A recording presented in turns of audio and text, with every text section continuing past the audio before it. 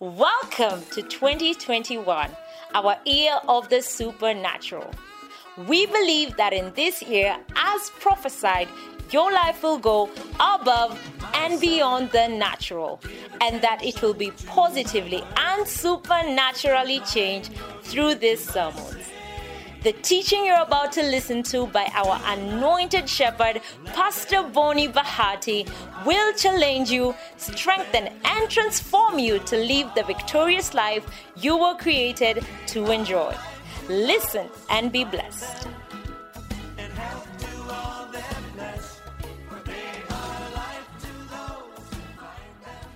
Thank you for giving us the anointing and the Spirit, Lord. Yes. I ask that, Lord, you come and overshadow this place, oh God. Amen. Fill us with your love, Lord. Yes. Fill us with your peace. Amen. Fill us with your presence. Yes.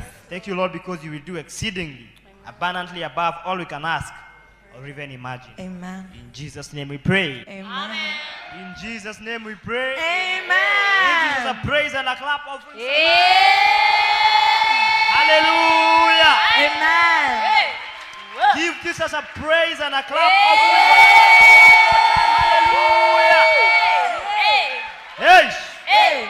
Are you happy to be in the house of the Lord? Yes. Are you happy to be in the house of the Lord? Yes. If you're happy and you know, clap your hands. 1, 2. If you're happy and you know, and you really want to show, if you're happy and you know, clap your hands. If you're happy and you know, stamp your feet. 1, 2. If you're happy and you know, stamp your feet. 1, 2. If you're happy and you know, and you really want to show, if you're happy and you know, do them both. You can clap your hands and stamp your feet. If you're happy and you know, clap your hands. If you're happy and you know, clap your hands.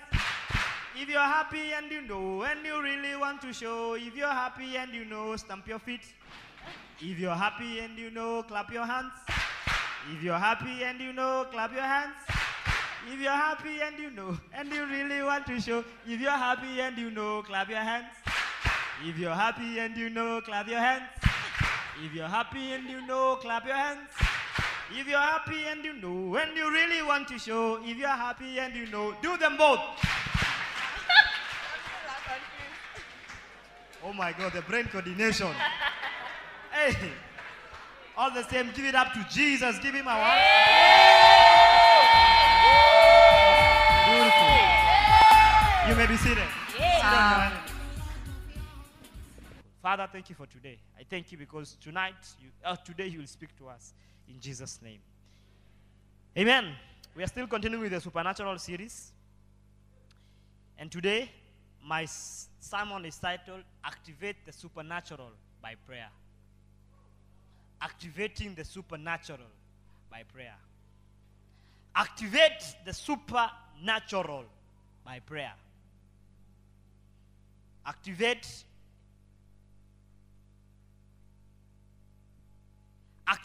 the supernatural by prayer. Philippians 4 verse 6. Philippians 4 verse 6. Philippians 4 verse 6. Be careful for nothing.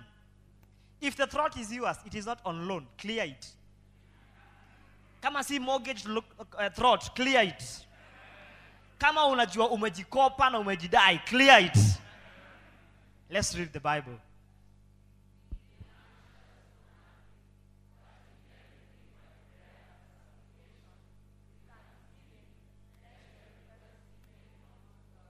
Be anxious for nothing, but in everything, by prayer and supplication,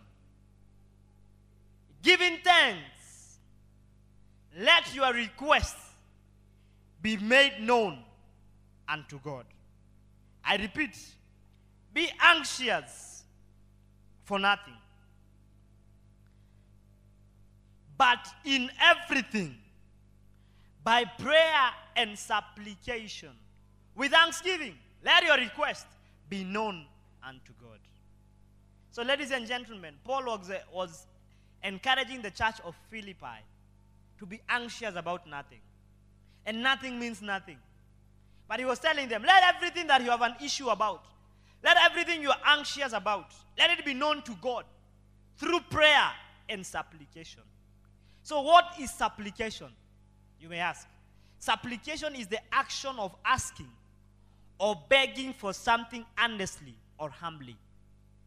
Supplication is the action of asking or begging for something earnestly or humbly. So in short, he was telling them, be anxious for nothing, but in prayer, be anxious for nothing, but in everything by prayer and begging humbly and earnestly. Let your requests be made known unto God. So in this famous scripture, God tells us that everything should be done by prayer. In other words, nothing should be done without prayer. Everything by prayer and nothing without prayer. So all through the Bible, we are exhorted to do everything by prayer. That's why I told you, in this church we have a saying that we should do everything by prayer and nothing without. I can't hear you. Are you here? Or you are not concentrating? Are you concentrating? Tell me about everything by prayer, nothing without prayer. Yeah. So all through the Bible, we are exhorted to do everything by prayer. So there are many reasons why you must live your life praying about everything. Now the repeated exhortation is to pray always about everything and do everything by prayer. So there is nothing in your life that does not need the element of prayer. I repeat, there is nothing in your life that does not need the element of what? Prayer. Everything in your life, including the smallest things that you consider small in your life, can be influenced and is influenced by prayer. So don't let anyone tell you that something is too insignificant or something is too small to pray about. Because everything can be and is influenced by what? Prayer. Tell about everything can be and everything is influenced by prayer. So if I have said that, it is important for me to say, pray about your spiritual life. Number one. Because that's an area that you need the influence of who? The Holy Spirit. Number two, pray about your weaknesses. Tell about pray about your weaknesses. Number three, pray about your problems. Tell about pray about your problems.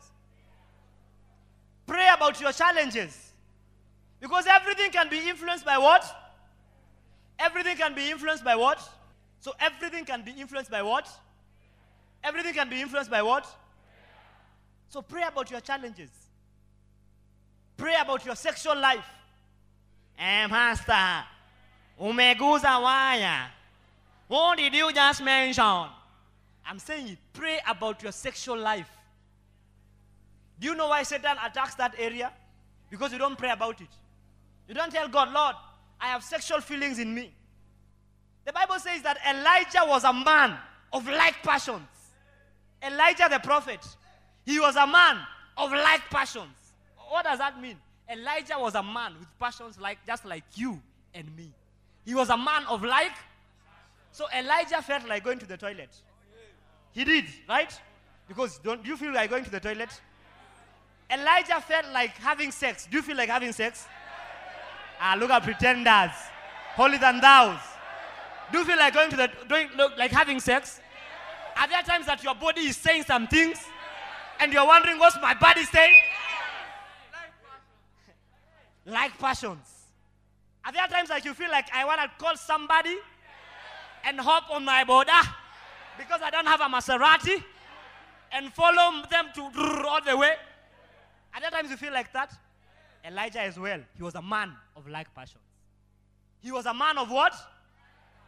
He was a man with the nature. Because of this scripture, and New King James says it very well. Elijah was a man with a nature like ours. He was a man with a nature like? He was exactly like you and me. Can you imagine Elijah had all the issues you have? Imagine. Hey! Elijah had issues like you. Na alingangana. Na alitoboa. That is to tell you, even you, if you pray about it. I'm saying if you pray about it. If you pray about it, God will hear. Amen. Then see what the Bible says. And he prayed earnestly that he would not. Now this man who had issues with his passions, who had issues like you, because of the ability of prayer and because of the element of prayer, he had power to pray earnestly that there should not be rain. And true to their words, there was no rain. And the Bible says, and it did not rain in the land for 3.5 years. Ladies and gentlemen, that is to tell you, you, a man of like passions like me and you, a man of issues, a man of struggles, a man with sexual feelings, a man with issues that you cannot speak of, a man who masturbates. Did I mention it? Unanyonga. Ansenga unanyonga. Unaishenge kwa zoo. Unawaua. You are a hand-working man.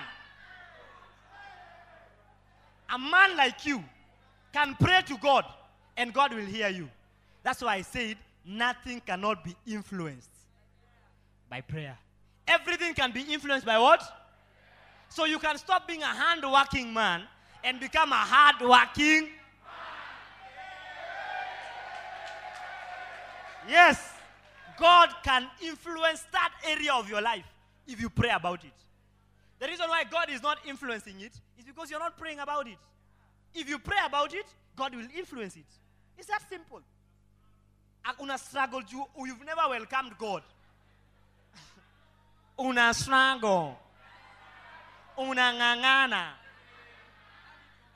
Hand it over to God. You'll get it when you go home. Hand it over. Stop hand working on it. Start handing it. Because everything can be influenced by what? So pray about your sexual life. Pray about your moods. Do I have some girls in the building? Pray about your moods. Look, excessive moodiness is a sign of demons. Excessive moodiness. How do I know this? The Bible speaks of about a man called the madman of Gadara. That guy had excessive moods. The Bible says he used to be excessively depressed, that he stayed in the tombs. Can you imagine? We find you always at Langata Cemetery, walking alone. Walking alone. Excessive moodiness is a sign of what? Let God influence your moods as a girl. God can influence your emotions. You cannot be yo-yo. You know a yo-yo? You know a yo-yo? That thing you do this. That's who you are. We cannot predict your next move. We don't know. Today you are happy. The next minute, you are sad. That's why you are single. That's why you are single. Because we can't predict your move. We can't predict it. You're not happy. That's why you are single. Yeah. You're the kind of girls when a guy comes and tells you, baby, I love you. Baby, I want to marry you. You know what to tell them? Let me pray about it. That's why you are single.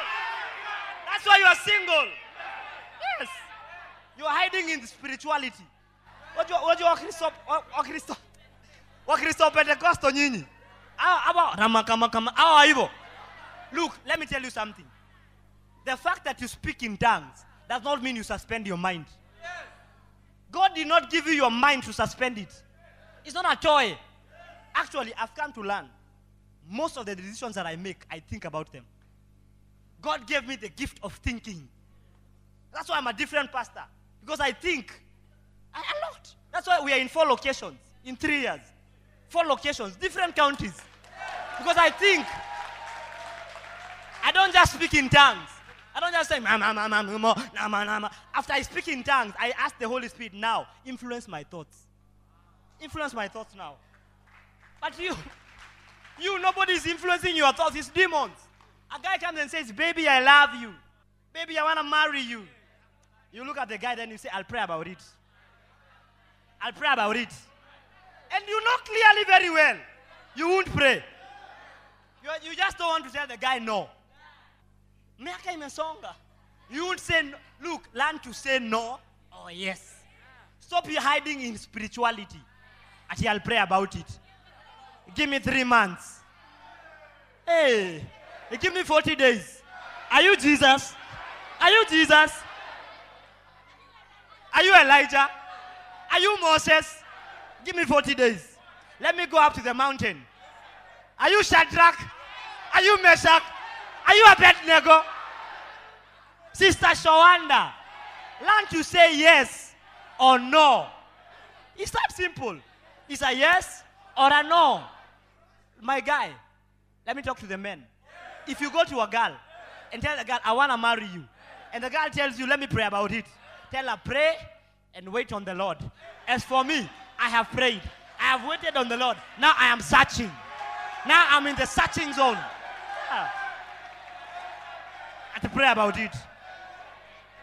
Look, the reason I'm saying this is because some girls don't know how to receive love. Some girls don't know how to receive love. Ah, la, la, la, la, la, la, la. Wako kwa mlima. Wako kwa mlima. Saa zote unashinda kwa mlima. Unashinda kwa mlima na hakuna kitu. Marry the mountains. Get married to the mountains. Unashinda kwa mlima, kwa mlima, kwa mlima, kwa mlima. Niko mlemani, natafuta Mungu. Hata Yesu alishuka. Shuka kwa mlima. Hata Musa alishuka. Elijah alishuka. Shawanda je, shuka.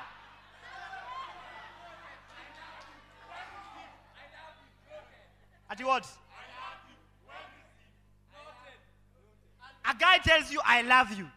You reply, well received. Ah, la, la, la, la, la, la, la.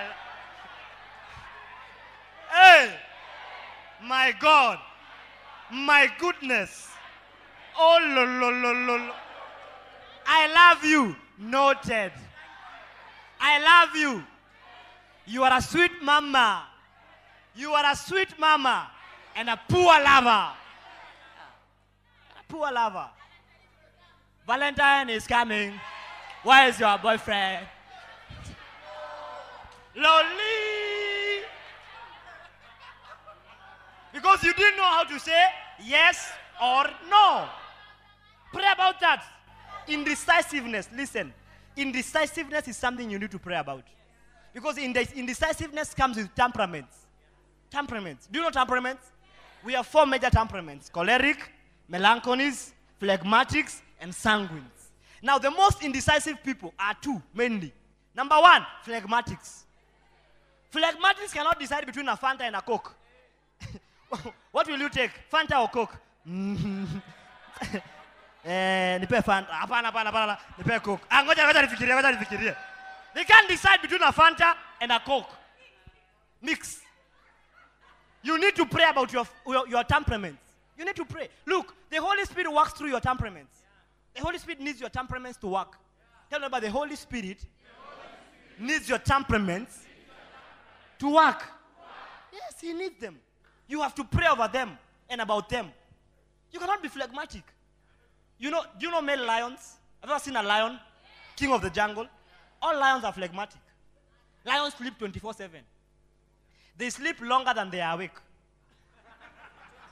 They sleep for 20 hours. 20 hours a day, a lion is asleep. The king of the jungle. It only wakes up when the pride is under threat. That's when it wakes up. Some men, you're like that. You're sleeping 24/7. You can't think. You can't reason. You're just asleep. You can't. No, lioness. You know the reason why the lion sleeps is because the lioness will go hunting. The work of the lioness is to hunt. Then the man will eat first. Then after he's satisfied, the children and the wife eat. Then it goes back to sleep. It only wakes up when there's a threat to the pride. That's phlegmatism. Some men, you're like that. Look at you. Shame on you. Right now, as you speak, you are 25 years old and you live with your mother. Pray about it. Ah, la, la, la, la, la, la, la. 25 years. You are with your mother. Mandevu. Unaambia daddy fungua mlango nioge. Daddy umekaa kwa bafu sana. Daddy ile sheva yako iko wapi? Munyoe ndevu.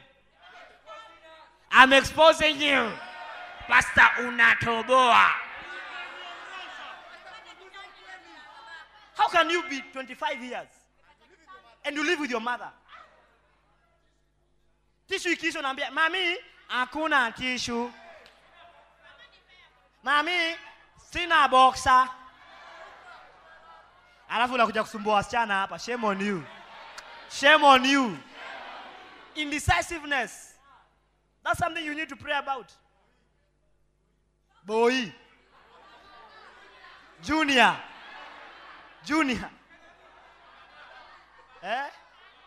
Kababa. Ati asana na kababa alale. 25 years. Kababa. Ulale. Why? Tell your neighbor. That's a serious issue. Your temperament. Look, some of you don't have jobs because of temperaments. You've been fired. You can't sustain a job because you're phlegmatic. Your boss gives you work. You can't do it. You come late. You come when you want. Look, I observe some people how they come to church. Phlegmatic. Kuna jivuta tu. Saa 5. Na una haraka. Ati kwa nini umechelewa? Busing was late. You can't come to church unless you're bussed. La. Look, you can't come to church unless you're bussed. But you can go to a club without being bussed. See your heart. Mapema. Unakaa hapo mpaka uambiwe toka tuoshe. Toka kuosha. Unatolewa na rag, mop, ninakutoa. Temperaments. That's something you need to pray about. You need to pray about your temperaments. The second one is melancholies. Melancholies are meticulous in their thinking. Like my wife is melancholic. Meticulous in her thinking. My wife, if she has arranged her closet, it is arranged with color code. Yellow, red, blue, white. It is color code. So me, I'm not melancholy. So if I want, for example, the t-shirts are arranged like this. Her, if she wants to get a t-shirt that is here, that is color white, she will remove all this, place them aside, get the t-shirt, then return it. Yours truly. When I come, I see, I pull. I pull. You say, I want this one. Bring. And the others all of a sudden, they crumble. Because my wife is meticulous. Then I just pick them and place them there. But now she's meticulous. She can't do that. She doesn't like that. She wants you to do them orderly. So she had to pray that God help me deal with someone who is not melancholic, who I'm living with. Some of you, for melancholy, when you use the toilet seat, you're supposed to bring down the lid. Where do I have that time of bringing down the lid? What for? Si ushaenda. Usha spray. Tembea nani. Then they want you bring down the lid. Slowly. Then you walk out. As if you're from a palace. And close the door. I don't do that. So she has to pray about that. That God will help her accommodate someone who is not meticulous. Like me. Because I'm not meticulous. I'm not like that. That's not who I am. My temperament is choleric. You understand? So you have to pray about your temperament. If you are a sanguine, my God, you need help. You are the life of the party, yes, but you cannot do anything consistently. You can't start a project and finish it. You are excited at starting, but you can't sustain it. That's why you cannot be a CEO. Rarely do we have CEOs who are sanguines. Sanguines, most of them fall in music and drama. Hapo ndio wanaweza tu. Do you see all these praise and worship here? Most of them, if you are keen, you see sanguinity. You see sanguinity. Because they like where the spotlight is on them. Sa yao ni ya kushine. Mali ana shine, anatokelezea hapo. But when it comes to sustained growth, sustained leadership, they can't hack it. They have to pray about that. Because you'll get fired. If your boss employs, he doesn't care. He expects that you have an influence over your temperament. That's what he expects. You understand? Melancholies can get extreme on moods. Yes. Look, a lot of melancholies are depressed people. I repeat this, a lot of melancholies are depressed. A lot of people who fall into depression, check their temperaments, melancholies, mostly. Why? They overthink. You can just tell your wife, okay, you might fail to tell your wife, maybe every day when you leave, you tell your wife, I love you, baby. I'm leaving, I'm going for golf. Then you go. Then one day you forget, because you have a game. Unajua, mimi na golf. Mtu wangu, hiyo inaweza kufanya nikuache. Kama game, kama tee off ni 11:30. I have to be there. So, ni kama wanaume na football. You see how you love football? That's how I love my game. So one time I just forget and say, I forget to say, babe, I love you. When she remains at home, I'm not saying that's what she does, and I'm using it as an example. She remains at home and starts thinking, so leo, ataniambia I love you. Inamaanisha, kuna mtu aliambiwa mahali, I love you. Akafikiria, ni mimi, ameambia. Ameredeem love zangu zimeisha zote. Ilisha jana. But that's not the case. You understand? Yeah. But now melancholy is because of overthinking. They become depressed. Unapanda matatu inakurukisha bump. Mama msana anachukia. Unaona alijua nimekaa hapa kwa window, alafu akaenda akarukisha bump. Unaingia Asha anakuambia please sit on the left. Unasema mbona hako niambia nikae right? Na right ndio side ya wadosi.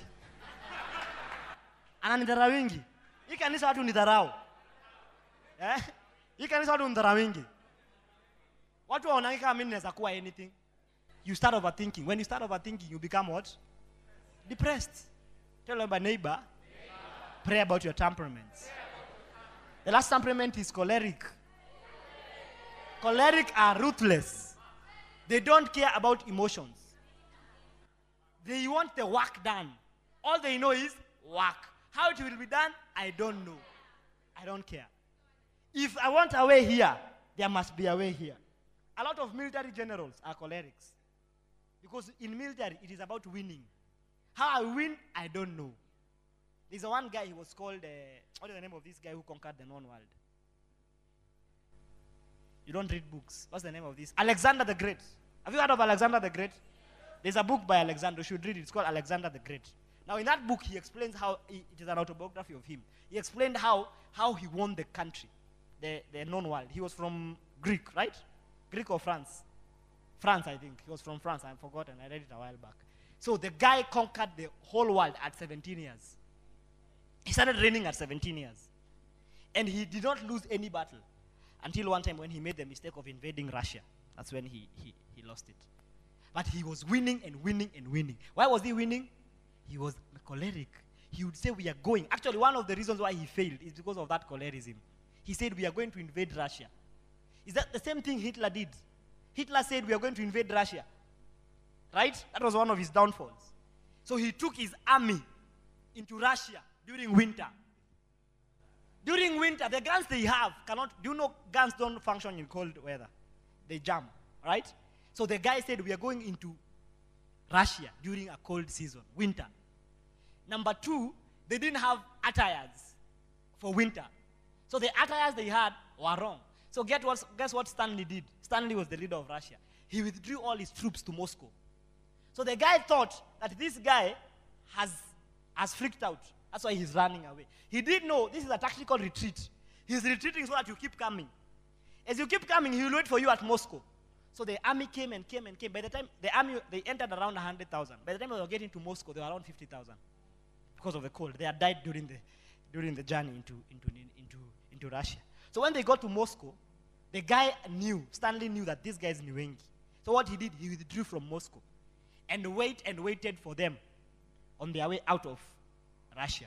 So he went and hid his army somewhere. Now his army is an army that is used to fight during winter. Their guns they can work during winter. Their artillery can work during winter. So he waited for them. So the guy went into Moscow, discovered there's no one in Moscow.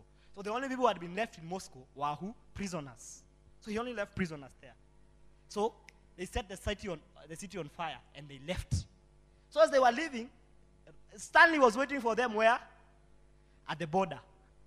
So when they just got to that, I've forgotten the name of that town, they were attacked. Now when they were going back, remember they went like around 50,000. By the time they were getting to that city, I've forgotten its name, they were like 30,000. That was the beginning of the downfall of Adolf Hitler. That's how he started falling. Because he was choleric. He said, we will go. He was being advised by his generals. We can't go during winter. It's a very bad time. We don't have boots. We don't have uniform. We don't have guns. He said, we will go. That's how he ended up failing. So a lot of cholerics, because of that aspect, you can end up into problems. I almost said another word. Forgive me, Lord. I'm still born again. They end up into problems. Why? Because of that, I can make it. They don't sit down to calculate the cost. That's something you need to pray about. Otherwise, you'll find yourself in problems that you don't know how you ended up there. Tell your neighbor, pray for your temperaments. So 7 reasons why you need to pray. But I'll give you 5. I'll give you 5 because of time. But number 7 will shock you. Number 1, prayer brings God into every situation. Prayer brings God into every situation.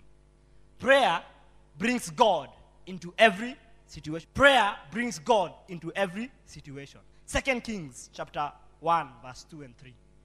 2 Kings. 2 Kings. Kings. Is the throat yours? If the throat is not on loan, can you kindly clear that throat? Let's read together. 1, 2, 3. I can't hear you. 1, 2, 3.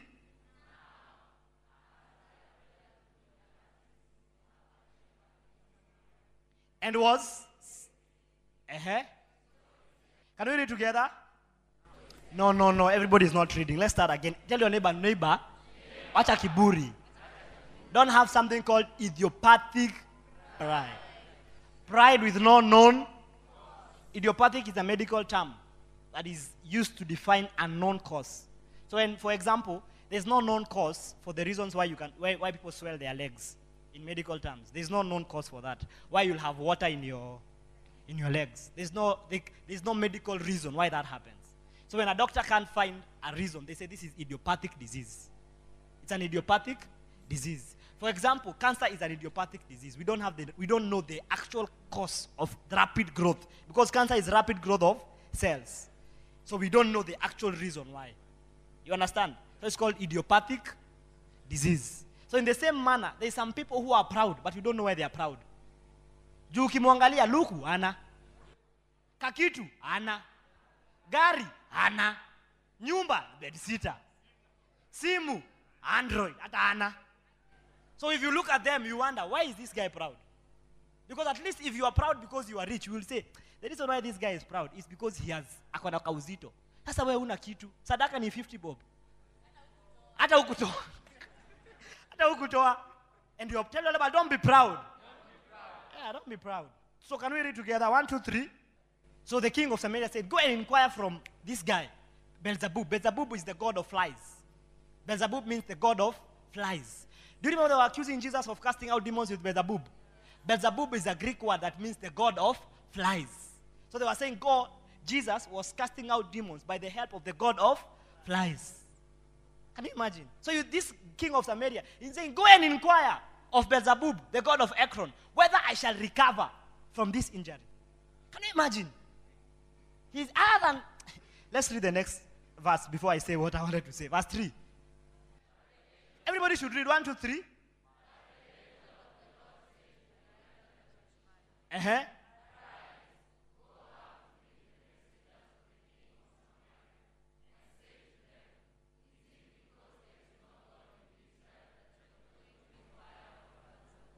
Is it because there is no God in Israel that you are going to inquire of the God of Beelzebub or Beelzebub, the god of Ekron? Is it because there is no God? Is it because God is not in your life? Is it because God is not in your life that you depend on your parents? Is it because there is no God that when you're in trouble, the first person you call is your mother? Is it because there is no God that you depend that if your husband has become a God to you? Is it because there is no God? Is it because there is no God that your degree has become a God to you? Is it because there is no God? So God was angry because these guys, other than consulting him and asking him if I shall recover from this disease because he had fallen from the window, he says, go and inquire from Beelzebub. How can you say that? And there's a God in Israel. There's a living God in your life. But when you're in trouble, the first person you call is your mother in Kiambu, Kiandutu village. Hello, ma'am. Nimeshikwa. Is it that there's no God in your life? God is always angry when you don't acknowledge him. God feels cheated. God feels wasted when you don't acknowledge him. When you need rent, why do you keep calling your mother? Why do you keep calling your father? Why don't you kneel down and pray? Is there that there's no God in your life? Is it that God cannot give you 50,000? That's why you have to look for a sponyo? Is it that God cannot take you to Dubai? That you have to be taken by someone's grandfather? Great-grandfather? The Bible says, is the hand of the Lord short? That's what the Bible says. Is the hand of the Lord short to deliver you? Ask your neighbor, is the hand of the Lord short to deliver you? That's what the Bible says. That's exactly what this scripture is saying. Is it that I can't do it? Is it that I can't, you've tried me and seen that I can't deliver? Umenijaribu, umenipimanisha ukaona mimi hiki kitu hawezi make. So wacha niende mganga fulani na hapa kwa re. Mganga anajitanga prophet. Tunatibu kisonono, kupotea, kuita wateja, nguvu za kiume, kumaliza uchawi. Dr. Numba kutoka Dar es Salaam. Dr. Mosioka Saddam kutoka Kitui.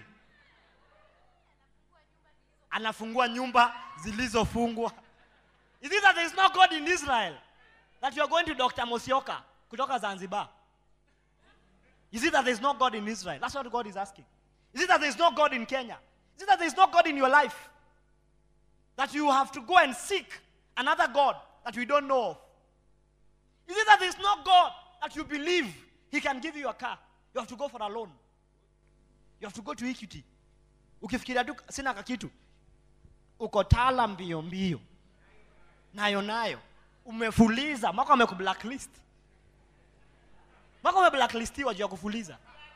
Uko CRB na uko 21 years. 22 years uko CRB. Defaulter. Your credit rating is 0 or negative. Uko wa jahazi. Wewe ukimsema kwambia mzee anakuambia hello. Ni aje? Poa. So kuna do fulani niko na hapa niko na kuwekea kwa pesa. Ngoja. Usijaribu kuweka kwa hii namba. Wacha nakutumia namba nyingine. It is sad. Is it that there is no God? You can't believe God. I told you in this church we don't believe in borrowing. We don't believe in loans. We don't take loans. Look, everything you are seeing here is debt free. Not a single shilling here near Deni, near bank. Nothing. The reason why we don't believe in loan is because we believe this scripture. There is a God in Israel. And the God of Israel says, you shall not borrow. You are not borrowers, you are lenders. So how have you now changed the theory to we should borrow? As I'm standing here, I owe nobody nothing apart from love. The Bible says, have no debt except the debt of love. The reason why you have debt is because you don't believe the Bible. You don't believe the Bible. You say, this is a smart loan. Even right now you're arguing with me. Pastor, they are smart loans. They are not smart loans. Loan ni loan. Deni ni deni. Full stop. There's nothing like smart loan. Kama hauna. Stop it. Believe God to give you. God can give you supernaturally. He can give you. God can give you a car for free. He gave me a car for free. God has done it for me without borrowing. Why? There is a God in heaven. That's why I'm telling you, when you pray, you bring God into the situation. You bring God into the situation. So God was angry because these guys were not bringing him into the situation. This is my assistant pastor. So mnajua hivyo. Listen to what he tells me. Jumbo nazafikiria maybe nawaambianga mfanya kitu tofauti, alafu hapa mbele nawaambia kitu tofauti. What did I tell you? When I showed you the house, first of all you told me believe God to move from where you are to a bigger house and a better house for that matter.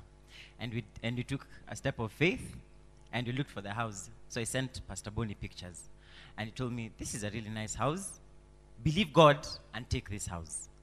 And in all honesty, we believed God and we took that house. Now, if you see their house, they live like kings. And this is 20-something years. Give the Lord a hand clap offering. They live like kings. And look, He's older than me. But what God has done for us because of believing him, and because of believing that if we bring God into the situation, some of you who are older than us, you've not experienced it. You've not experienced it. But because of just believing God, bringing God into the situation. That's the whole point I'm trying to make. When you pray, you bring God into the situation.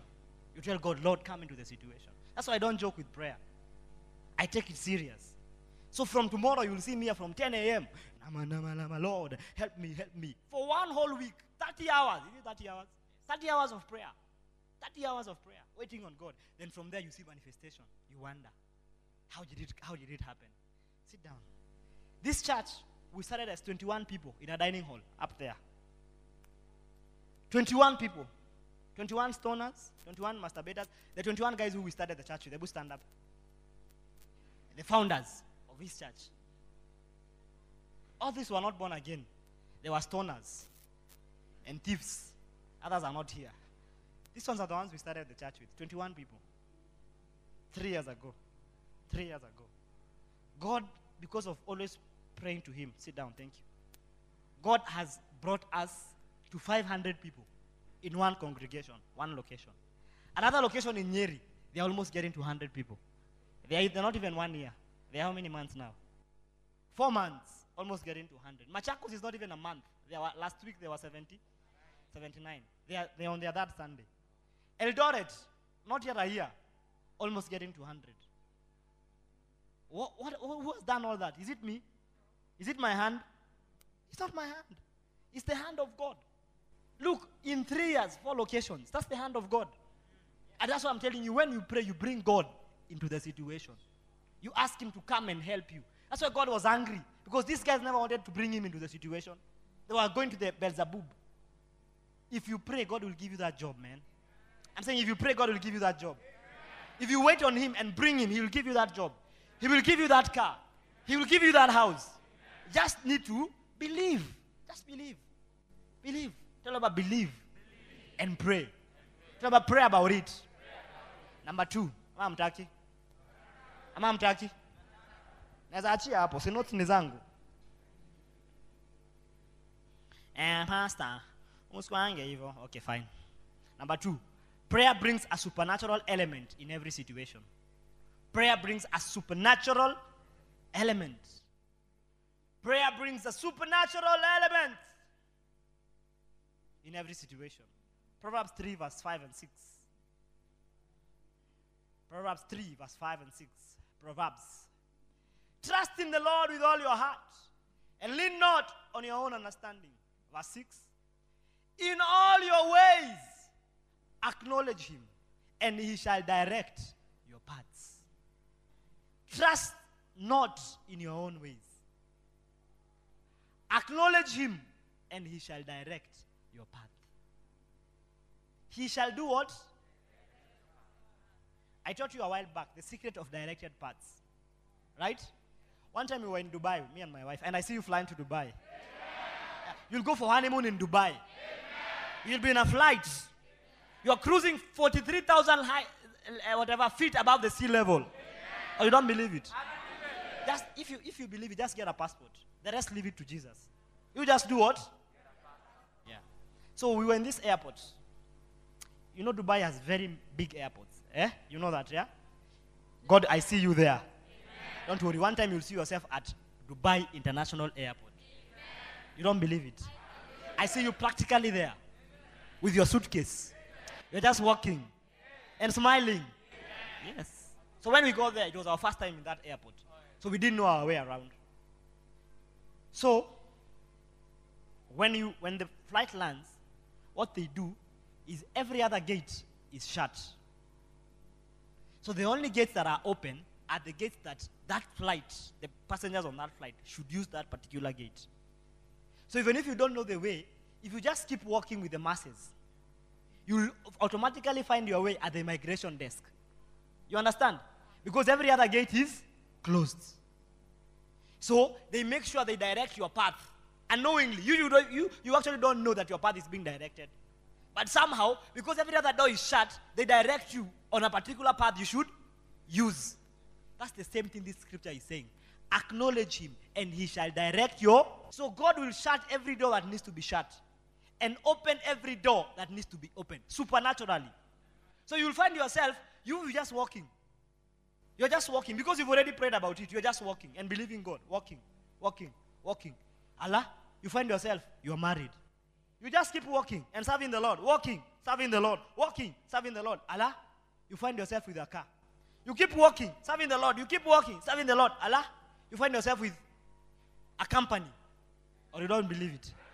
You keep walking, you keep going, you keep walking, you keep going. Allah, you find yourself with a child. You keep walking, you keep going, you keep walking, you keep going. You find yourself, you live in Karen. I don't believe you can live in Karen. Why? Because prayer brings a supernatural element into every situation. And what is the supernatural element? The element of directed paths. Talk about the element of directed paths. All my life, God has just been directing my paths. I cannot tell you I had God. Me, I'm not those who say, nilisikia Mungu akiniongelesha, mtume wangu simama, mtume wangu simama, ninakutuma pande ya mashariki, ninataka uende ufanye mambo yangu mtume, simama, simama. Me, I'm not those. I don't. Look, actually, even before you tell someone you've heard God, do you know the voice of God? Do you know how hard it is even to hear God? Those who say, me, I've heard God. God has spoken to me. Do you know how hard it is to hear the voice of God? The Bible says there are many voices, and none of them is without significance. There are many voices. There are so many voices. One voice is the voice of the flesh. Your flesh has a voice. It speaks to you. Hata unasikia saa hii. Inakwambia unasikia njaa. Unaona kale kama mama kako pale nikafly, kameiva. Au concentrate unachana tu kiangalia val. Unasema nimetwanga. That's the voice of the flesh. Unachana tu kiangalia sana wa church. Unasema manzi church inaongana mayengs. Leo nateka. Nasimama pale nje niteke. Lazima niteke na nitese. That's the voice of the flesh. So before you tell us you've heard the voice of God, or you've heard God, no, there are more than 11 voices that influence you. More than 11 voices. I'll teach about it maybe during the camp in details. Another voice is the voice of the Bible. The Bible has a voice. Yeah. The Bible has a voice, and the people, look, I told you, if you get the Bible like this, you'll find a reason why you should kill. If you take the Bible, this hard copy Bible, this Bible gives you a reason to kill. Kuna mtu anafunguanga hivi scripture. Anaenda Deuteronomy. Anaona God aliambia Moses, the Levites, take a sword, kill your brother. Yeah, and they took swords and killed. And they used that as a basis of killing people. Because the Bible has a voice. So this Bible, minus the Holy Spirit, cannot help you. Look, how do I even explain this? Who has ever eaten boiled waru, boiled potato? Who has ever eaten? Boiled, mochemusha. Good, thank you. Who has ever eaten boiled plantain? Plantain ni ndizi.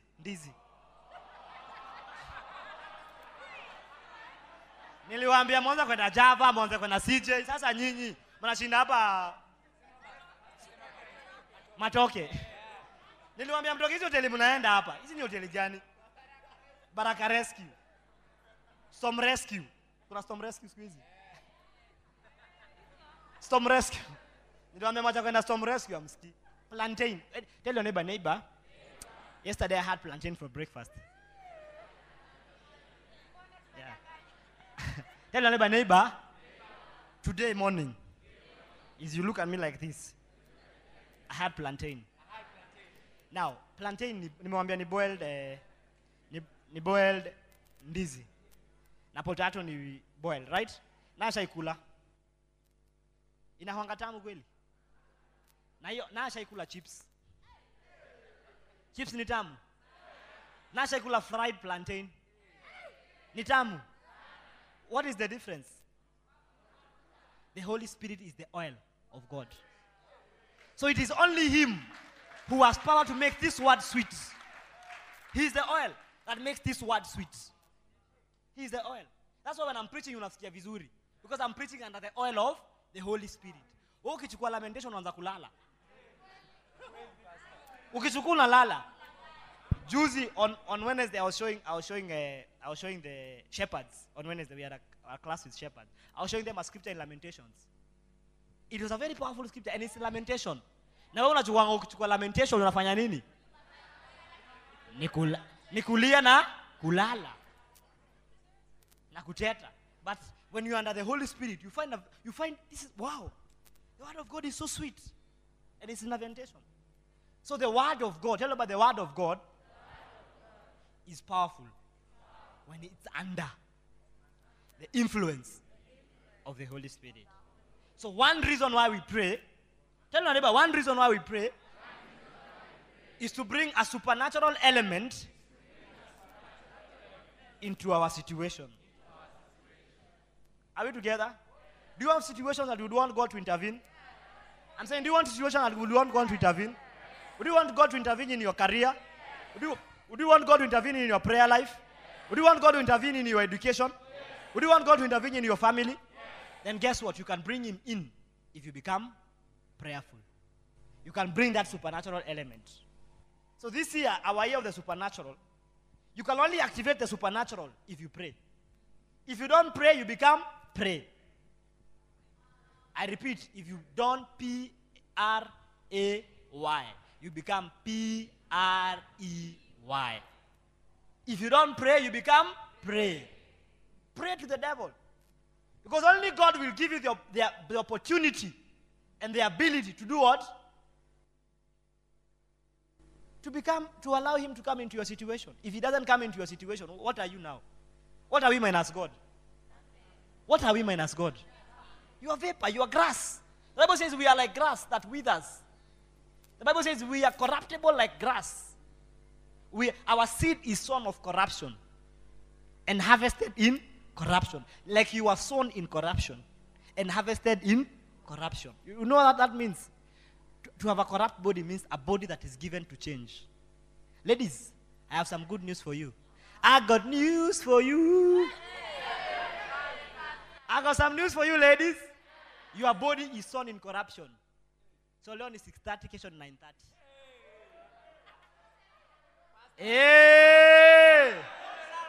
Leo kona high self-esteem, kesho kona low. So make haste. When the sun still?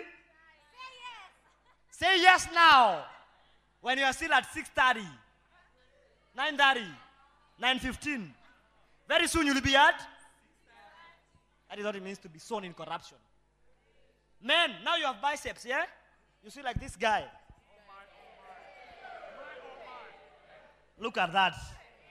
Look at that chest. Nashtua wasichana. Lakini wameolewa usijali wewe. Hebu oneshe ring. Some ladies were saying, Lord, I bless you. Mwenyewe yako area. Kajaribu tu utaona, jaribu. Na mtu anakuja kusema, babe, mtu hajakula. You see this? This is corruption. When this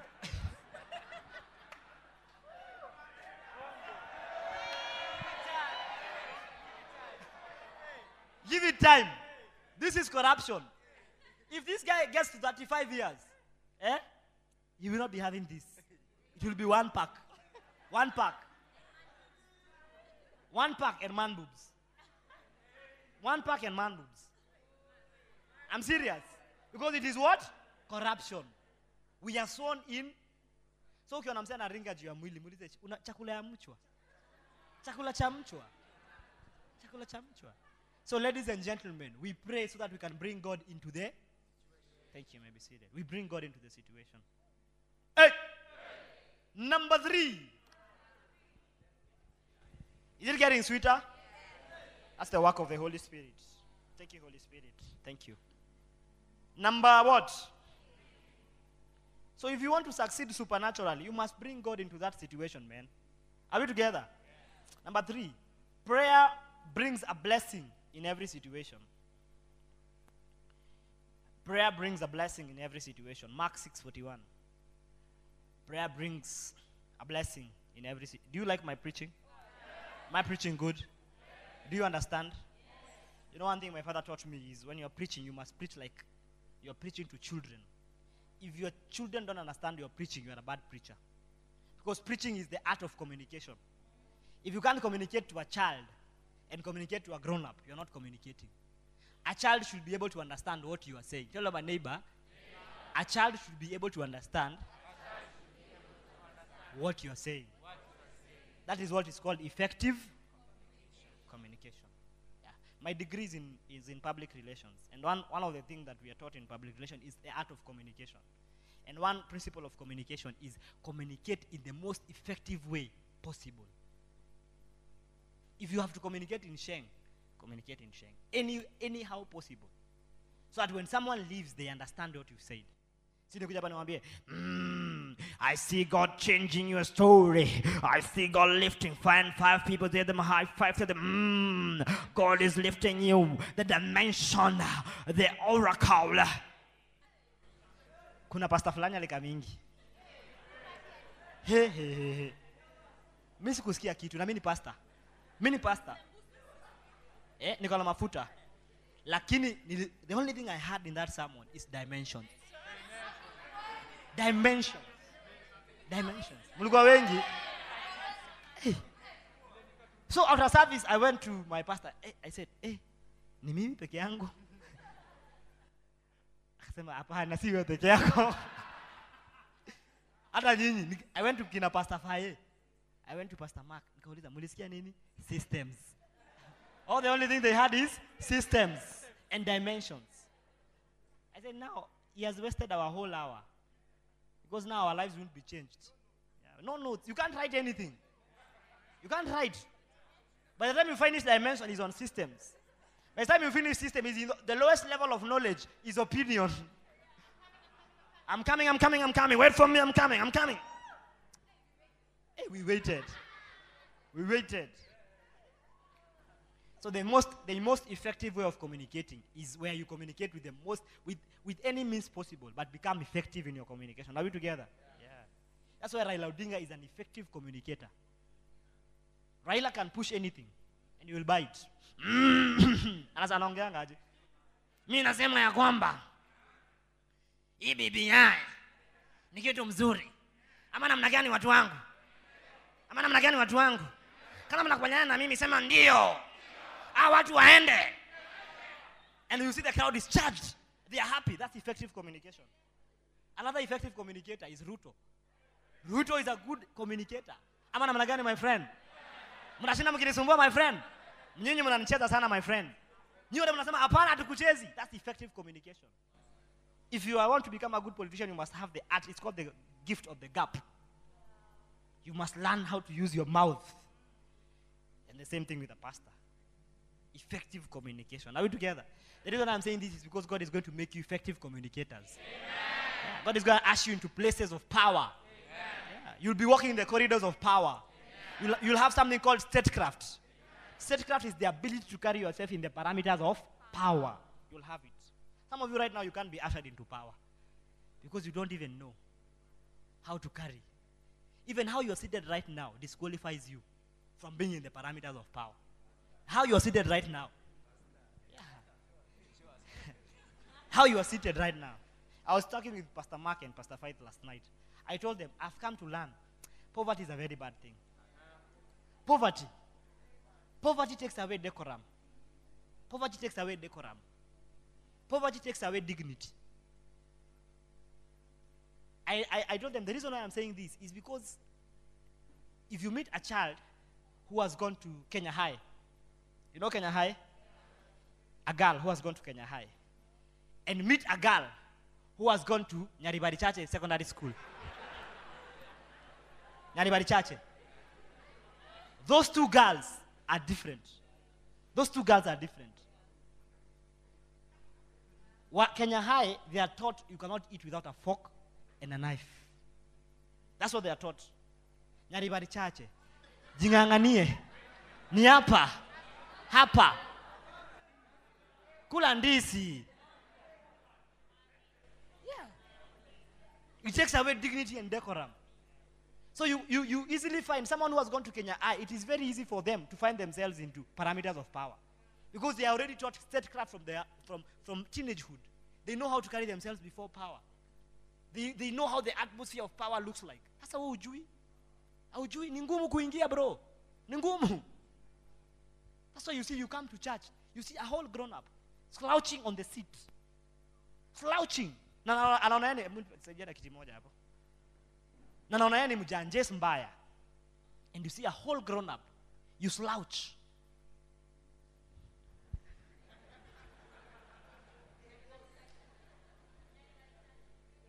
Nyaribari chache. This is you. Watu wa Meru. This is you. Watu wa Mlo. Unakula njaba. Tunakula njaba. Na Kombes. Nani anashukia hapa Mandera kabla tuingie Mongandisu? Nyaribari chache. You can't find someone who has gone to nice schools seated like that. They know you're not supposed to slouch. You sit upright. But here you see, watu wa Nyaribari chache ndio wengi. I keep saying, sit upright. They say, Mona pastor anasema to sit upright. Because you don't understand statecraft. The parameters of power. You can't find yourself in them.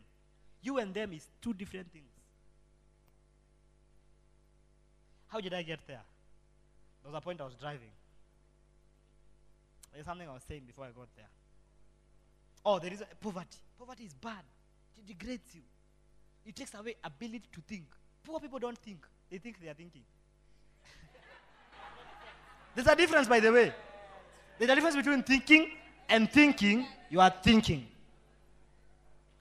Poor people, the reason I tell you they think they are thinking, poor people, number one, poor people think when you give, you become poor. And they think that whatever they are saying is true. Nikipeana, what will I have? That's poverty.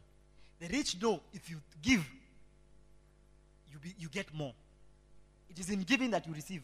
The art of gaining by trading. But a poor person, they think otherwise. Because poverty takes away the ability to think. It takes away the ability to think. Because even thinking is an art, you are taught. You are taught how to think. The school you went to, did you have a class on thinking? in campus, in university, there's a unit called critical thinking. Why do you think they teach it? Because it's an art to be taught how to think. There's something you don't know that you need to be taught how to think. Critical thinking, you are told think. That's why it is taught in university. That's why hujafika hata hapo bado. Hujaingia kampo. So that's why you see why I'm telling you, you think you are thinking but you're not thinking.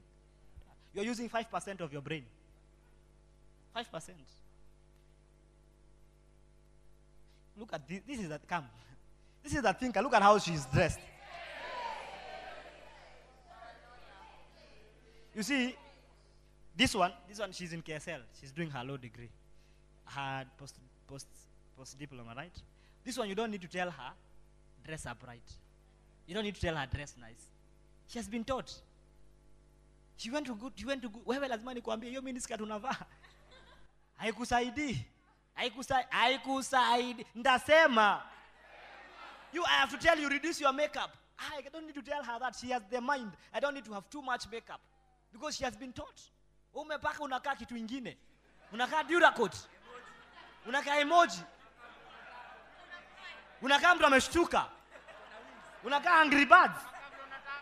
Unakaa vile unataka. Unakaa Angry Birds. Umeweka mavitu huku.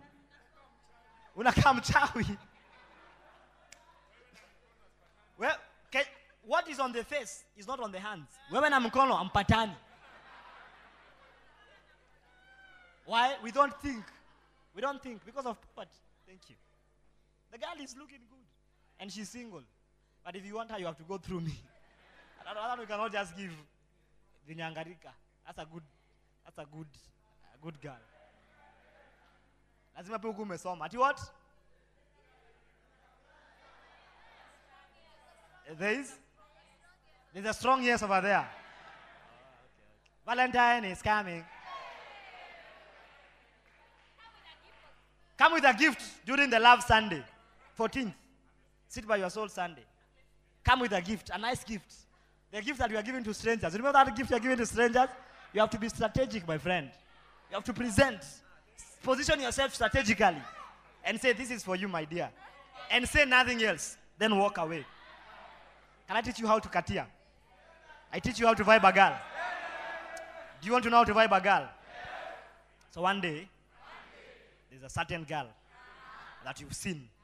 And you like the girl. So, if you like the girl, the first thing you do, rule number 1 for gentlemen. Tell about rule number 1. When you're walking past the girl, the first time you meet her, say hi and smile. Something like this. She's coming over there.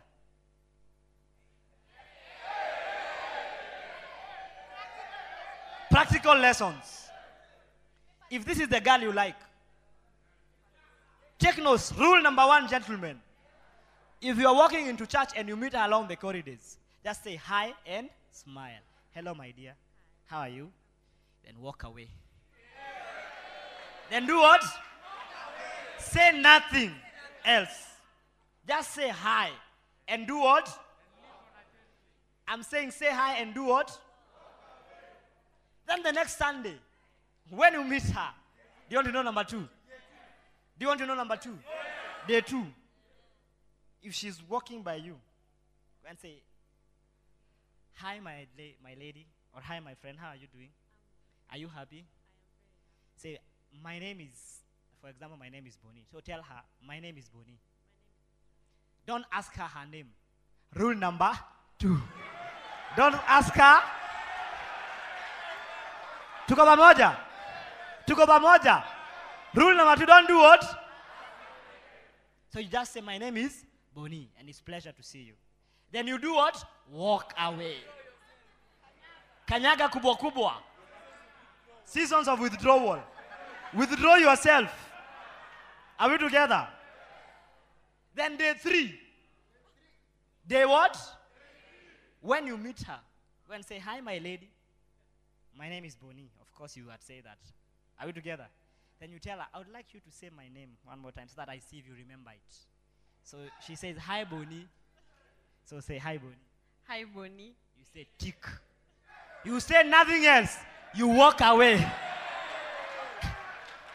It's called the art of selling your product. The client has to buy the idea. Then the client has to be the one promoting the product. So he has said, I, Boni. The art of branding. You become like Safaricom.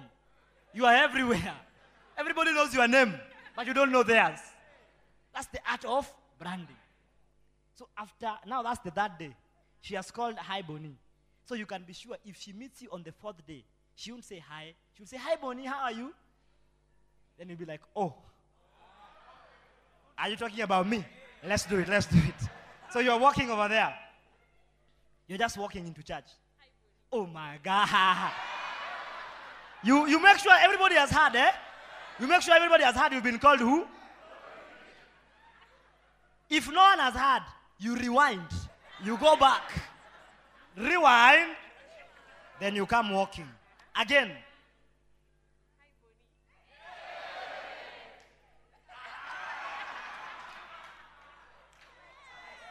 Hey, chest pains.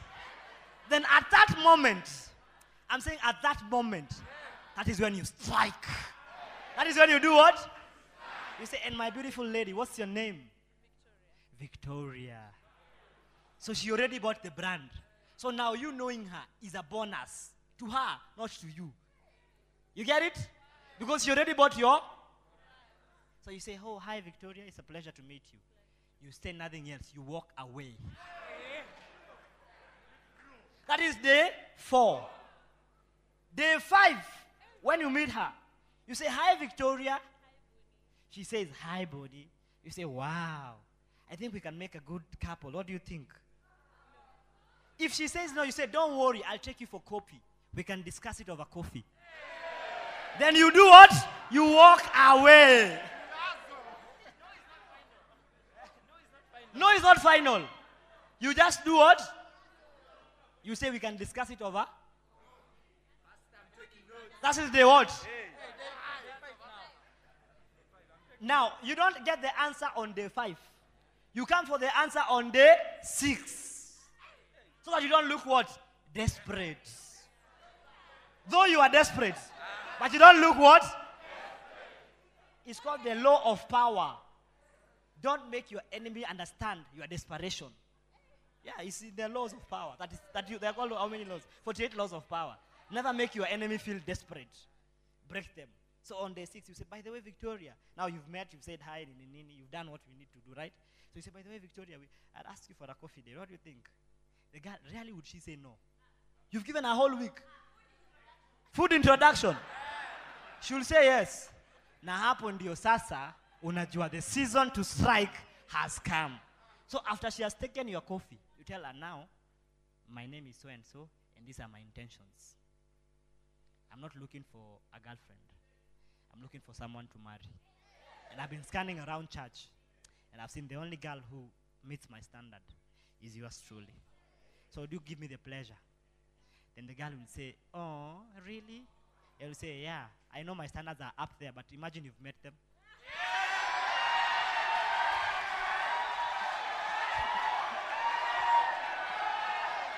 Unafunga duka hivyo. Unafunga duka hivyo. And you go home. Ama namna gani? The next thing you're doing a wedding. Number 3, I need to preach. And for a girl, you don't say no twice. You don't say no twice. You only say no the first time. Yeah. Mnanitambua? Kabisa. Ndio maana. Ndio manake. Number 3. What was I saying? Prayer brings a blessing in every situation. Mark 6:41.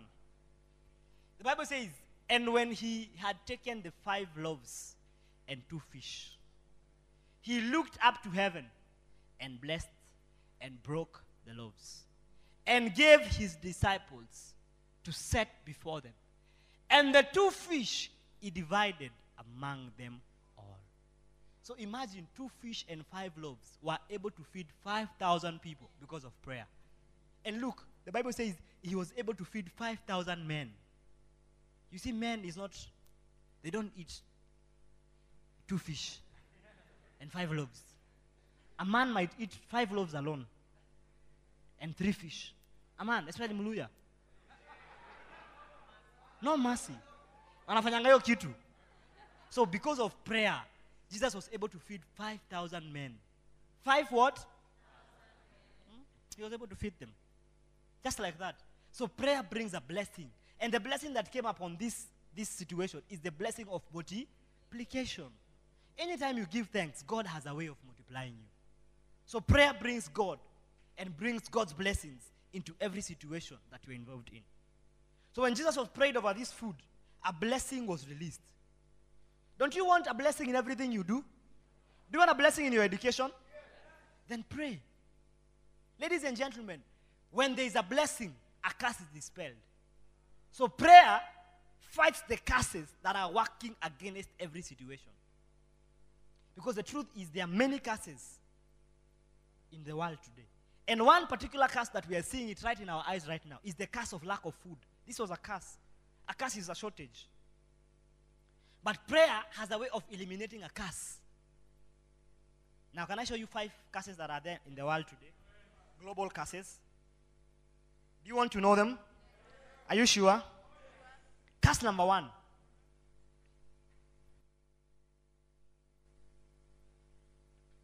Before I show you the curse, okay, no, let me just show you the curses first. Curse number 1 is called the curse on men. The curse on men. The first curse that is there, global curse. Whether you like it or not. Whether you know it or not. This curse is in operation. It's called the curse on men. It is in Genesis chapter 3 verse 17. The Bible says, and man was cast to toil and eat from his sweat. That curse is in operation right now. Whether you like it, you cannot stay like this and a mango falls from the tree and you eat. Before the curse, that was possible. But after the curse, you have to sweat to eat. You have to sweat to do what? Yes, that is the curse that fell upon men. Another curse, curse number 2, is the curse on women. Did we read the curse of the man first? Let's read the scripture. Ndio msiseme naambia vitu haziko kwa Bible. Hebu tusome. Kama throat ni yako clear. Haya tusome basi.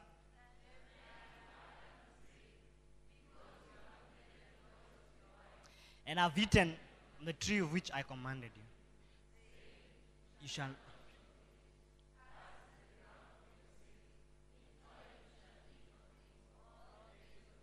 Cast is the ground for your sake. So the curse was directed to the ground. Right? But now this curse was going to affect who? The man. Because all your days you shall eat from your toil. You understand? So the ground was cast. Then the man was told, now for you, you will eat from the ground.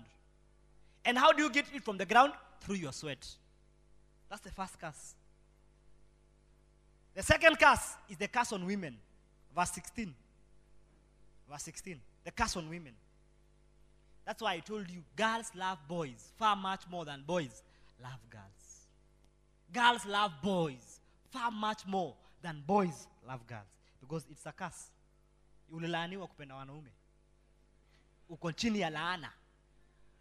The Bible says, to women, he said, I will greatly multiply your sorrow and your conception. In pain you shall bring forth your children. Then see this. Your desire shall be for your husband. Your desire shall be for a man. Kwani husband ni woman? Si husband ni man. And he shall rule over thee. That's why you see a woman. She's being slapped, but she still says, I love this man. And you see, she's being beaten.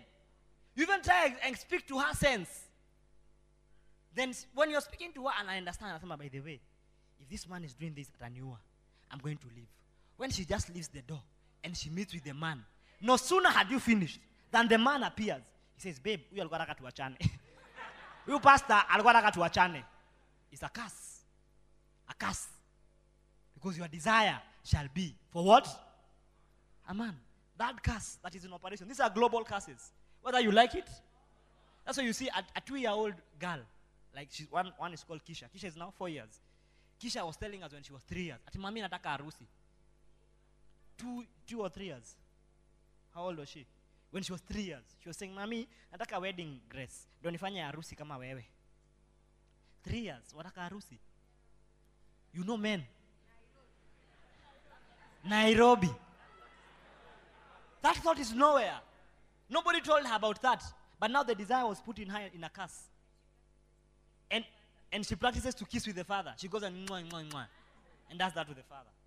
Who taught her that? No one. The desire in her. Because it was put as a curse. It is a global curse. Curse number 3. The curse on Noah. The curse by Noah rather. The curse by Noah.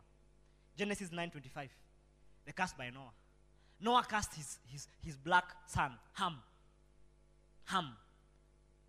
He said, the Bible says, then he said, cast Buchanan, a servant of servants, he shall be to his brethren. This is the boy who exposed the nakedness of his father. The black boy, Ham. Have you heard of something called Hamanization? The black son. That's why you see Africans. This is who we are. Everywhere you go, a black man is a servant of servants. A servant, everywhere I've gone throughout the world, I have seen it's the black man serving. It's the black man serving. Is the black man. Where a black man is, there is anarchy. Black men, anarchy. Anarchy. Look, in the States where black people live is where there is crime. Is where there is gun violence. I'm serious. Is where the houses are not kept. Where black people live. If you go to the white neighborhood, calm, green lawns, some blacks who have refused to become harmonized, they want to live in the white neighborhood more than the black neighborhood. Because black people, this thing is in operation. This thing is in operation. You, a servant of servants you shall be. You become harmonized. It is black people who, you are chewing in church. Do you know in Singapore you can't chew? In Singapore they don't sell gum. In Singapore. There's nothing like ball gum. If you're found having a ball gum, you're fined. You can even be jailed actually. In Dubai, if you're found with a gum in the metro, you're fined 25,000 dirhams. Times, how much is that in Kenya? Shillings. 25,000 dirham is 8 bob or 10 bob. That's 2 bob. 25,000 times 32 shillings. That's the mass you'll find for chewing. 25,000 dirhams for chewing. Na hapo unaona mtu ana akili. Harmonization. You're not supposed to chew everywhere. You don't chew everywhere. Do you know chewing can make you lose a job? Chewing. If you want to have fresh breath, use sweet. Not gum, but black man. Nini? Nakula njamba. Nakula njamba kwa mbenzi. That's why you are poor. Because of this thing. The curse on harm. The curse on black men. A servant of servants you shall be. Whether you acknowledge this curse or not, it is in operation. You call it racism. That's what you call it. You call it racism, but it's a curse. You're trying to sugarcoat it to look nice. You say these guys are being racist. Si mimi ni black. Am I being a racist? Am I a racist? Si mimi na wewe tuko rangi moja. But I'm telling you the truth. You are cursed. There's a curse on black people that came upon the son of Noah, the black son, Ham. Because Ham is the one who found the father drunk in his tent. Other than covering the nakedness of the father, he went and took Twitter, and took pictures on Twitter, took pictures on Instagram to show the nakedness of the father. Is that not what Africans do? Mwafrika akipata Mwafrika kwa pabaya, acha tumuangushe, expose. Mnashindanga hapo, I want some juice. Niko na chai. I'm serving some tea. Tea master. Kwa Edgar Obare wewe ndio number 1 fan. Niko na some tea master. Wataka expose kiasi. Black man, laana, uko juu ya laana. Uko juu ya laana. Nasema uko juu ya laana. Uko juu ya laana. You are cursed. Is he, kwani mimi naandika Biblia? Am I the one who wrote the Bible? I'm too young to have written it. Ama namna gani? Yeah, si ndio hii tumesoma pamoja. Okay, nipatie message Bible maybe. Expose the scripture. Can we read? 1, 2, 3.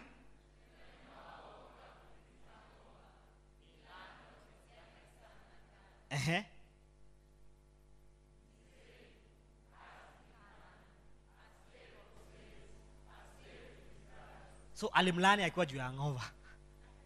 Alimlani akiwa juu ya hangover. Na hiyo laana ikafanya job.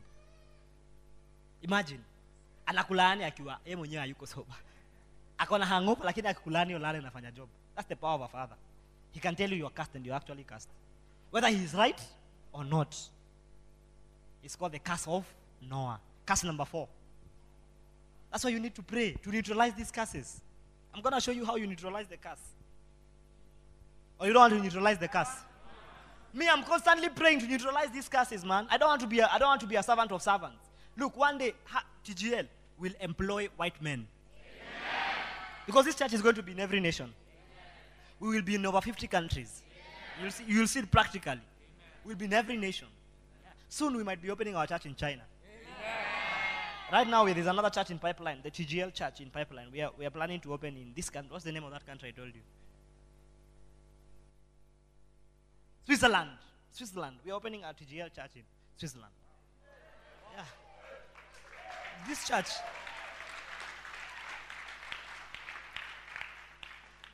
Then one of us is going to China. When they go there, we open a church there. We will be employing Chinese. Mnakuja sikia Chinongongongea. Unaambia we ruka, anaruka. Because you are senior to them. Wanajenga barabara. Wanajenga makanisa zetu. I'm serious, you'll see it practically. I know of a church. I know someone's church, a certain bishop. He has employed Chinese. He has employed white men. So you know Bishop Doug? Chinese work for him. He has a church in he's in 170 countries. 170 countries. And he's an African, from Africa. Ghanaian. The church started like this. Students in a cafeteria. Cafeteria dining hall. Allah. Now kuna similarity. We're on the right path. Now the church is in 170 countries. 170 countries. Chinese work there. Now they have a Chinese pastor. He speaks Chinese. Yeah, he preaches in Chinese. One time I was watching their service and I saw First Love China singing a song. In Chinese. I'm serious, in Chinese. I was surprised. And you know in China Christianity is banned, yeah? But there's a church in China. A church of like 200 people in China. Underground church. Mnaniambia nini? We have to neutralize this curse. Are we together? Yeah. He has a church in the UK. He has a church in America. Church of young people like us. Unajua, one of the reasons why people find this church peculiar is because they don't understand how can you have a church of young people. People have not seen this before. It's new to them. Yeah, it's new. They are wondering, who are the elders in that church? Why is the pastor young? Do you know when Jesus was leaving the church to Peter? Do you know how old Peter was? 17 years. Yeah, 17 years. Read your Bible. You know me, I went to Bible school. That was my first degree.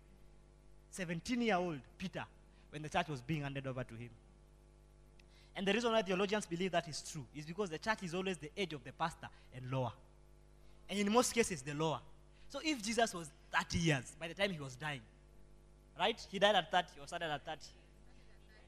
He started at 33. Started at 30. So if he started at 33, he started at 30 and died at 33. How would he have gone for people who are older than him? Rarely would you find someone older than me believing in me. Rarely do you find it. It is supernatural for them to believe in me.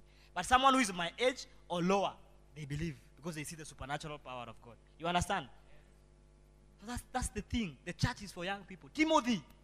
The Bible says that Paul wrote to Timothy and Timothy, don't let anyone despise you, for you are young.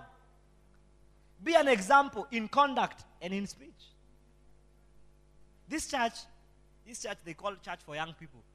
We have 500 members. Rarely do you find a church of 500 members nowadays in one congregation. Rarely. And it's a church for? You understand my point? Yeah. So I constantly pray to neutralize this curse. Curse number what? Curse number 4, the curse on Israel. The curse on Israel. Deuteronomy 28 verse 15. The curse on Israel. Israel was cursed. Israel was the first son of who? Jacob. But now I'm talking about Israel the nation.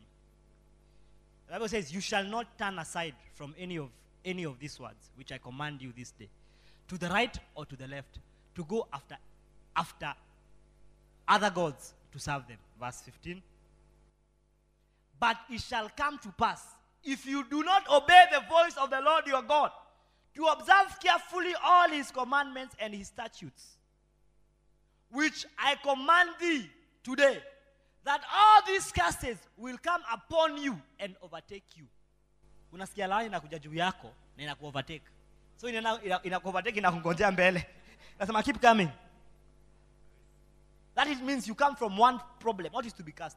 To be cast is to be conditioned to fail in all favorable circumstances.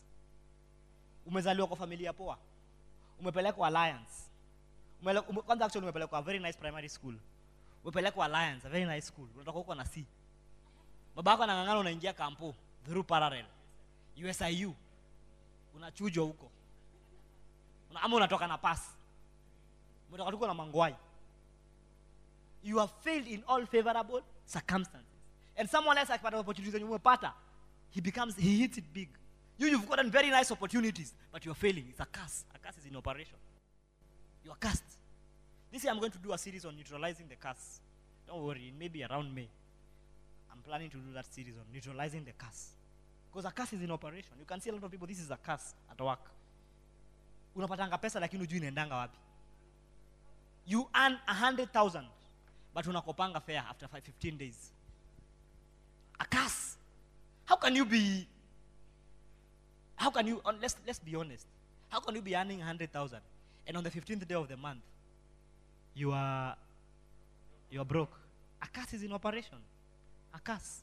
And which curse? The curse on thieves. Curse of Malachi. That's another curse. Curse number 5. The curse on Malachi. Curse on those who take what belongs to God. The non-tithers. The Bible says, you are cursed with a curse. Malachi 3:10. You are cursed with? Unajua kukasiwa na curse kumaanisha nini? A double curse. You have been cursed with a curse. A double curse. Not one curse, double curse. Cursed with a curse. You see, the Bible, you don't understand it if you understand grammar. I wish wangeandikanga ya Kijaluo ama ya Kikuyu. Kunayo? Ndio juka uelewi English, itabidi kusoma na Kikuyu unaielewa. Because Bible is literature, right? And literature has a lot of figure of speech. Words, punctuation marks, they speak a lot. This is a literature teacher. Her degree is in literature.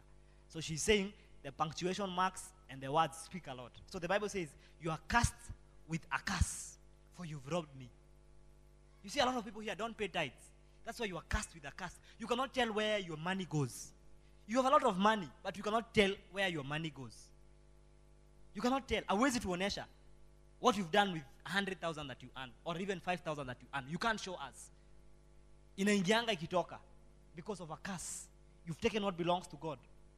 I was teaching Pastor Mark and Pastor Faith last night. I told them, a curse, the Bible says, is an accursed thing. You understand? The Bible says the tithe is an accursed thing, right? What is an accursed thing? An accursed thing inamaanisha ni kitu kimelaaniwa. So God gives you 100%. Then he tells you, in the 100%, I have cast 10%.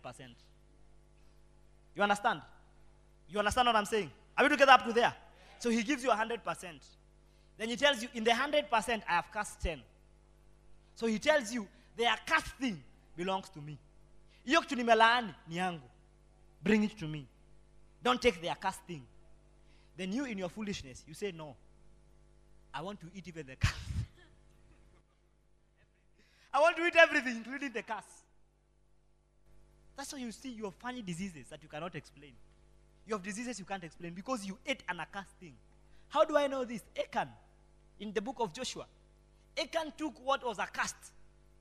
And Achan made everybody suffer. Because he took an accursed thing. Mungu amelaani 10%. Yeah, all your income, 10% is cursed. Everything you'll ever earn in your life, just know 10% is what? Is cursed. God has cursed it. So he says, bring it to me. Bring the accursed thing to the priest. Then the priest receives the accursed thing.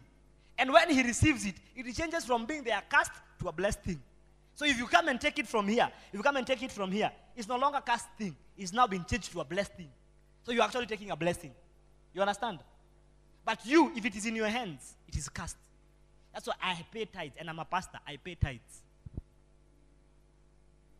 I pay tithes, and I'm a pastor. You understand? You understand? Because it's an accursed thing. We cannot eat it with my wife. We can't eat the tithe. Because we are eating something cursed. Tunakula kilicho laaniwa. Na wewe jiangalie umekuwa kula la ngapi. Bila uoga. Ndio maana nywele yako inakaa hivi inakaa. Inakaa wevu. Ndio maana afya yako imekuwa ikizorota. Jumelaaniwa, umekula laana. Kukula laana ni kukula sumu. Ushona mtu anakula sumu afa anasema anataka ukufe. Anaikula afa anasema wewe ndio utakufa, mimi sitakufa. That's what you are doing to your life. So when you pray, you bring the blessing into every situation. Because a lot of situations are already cast. A lot of things, these global curses are in operation, whether you know them or not. That's why Muslims pay something called zakat. Zakat is the tithe. Muslamu, alalipa. Zakat. Because of this curse. And pastor, but you go Old Testament. Let me show you a scripture in the New Testament, in the book of Luke. The Bible says, Jesus speaking here, he said, I did not come to abolish the law. No. But to fulfill it. You pay tithes of everything, of kumith, find me that scripture, of kumith, of the smallest thing, but you fail to do other things. Then he says, this do also, but not neglect mercy, and I don't know what. Find me the scripture. In Luke. Jesus exhorting the people, say, don't stop paying tithes. Continue paying tithes. But also, remember mercy and justice. This is the scripture. Okay, thank you. Even Matthew is the same. They're called the synoptic gospel. So it's the same. Can we read together? 1, 2, 3. I'm finishing. Let's read. Tumalize. Mnaona mambo la dhalala hamtaki. Mnataka mambo ya baraka. Sasa utajuaje kuhusu baraka kama utaki kudeal na laana? Si deal na laana? Ama namna gani? Deal nayo. Tusome pamoja basi wapenda. This you ought to have done. To pay the tithe. Because what is he speaking about? The tithe. He says, you pay your tithes of mint, ants, cumin. That's very small measures, units of measurement. And have neglected the weightier matters of the law, which are justice, mercy, and faith. So he says, this you ought to to have done. What is he talking about if you understand English? This you ought to have done. What? You should have paid your tithes of the small units. However, don't neglect the others, which are mercy, justice, and faith. So do what you need to do, but don't neglect the weightier matters of the law, which are justice, mercy, and faith.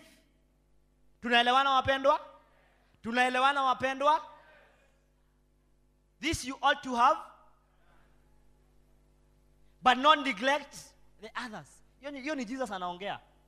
Wale watu wa pastor, tithe ni ya Old Testament. Huyu ni nani anaongea? Si huyu ni New Testament?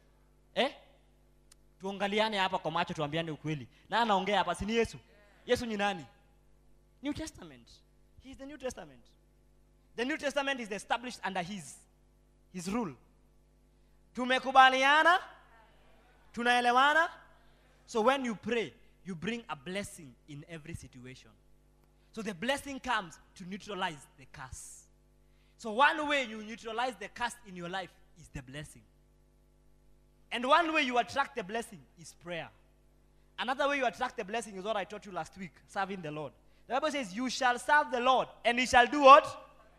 Exodus 23:25. You shall serve the Lord, and he shall do what? So when you pray, you attract the blessing. When you serve God, you attract the blessing. So when the blessing comes, what does it do to the curse? It neutralizes the curse.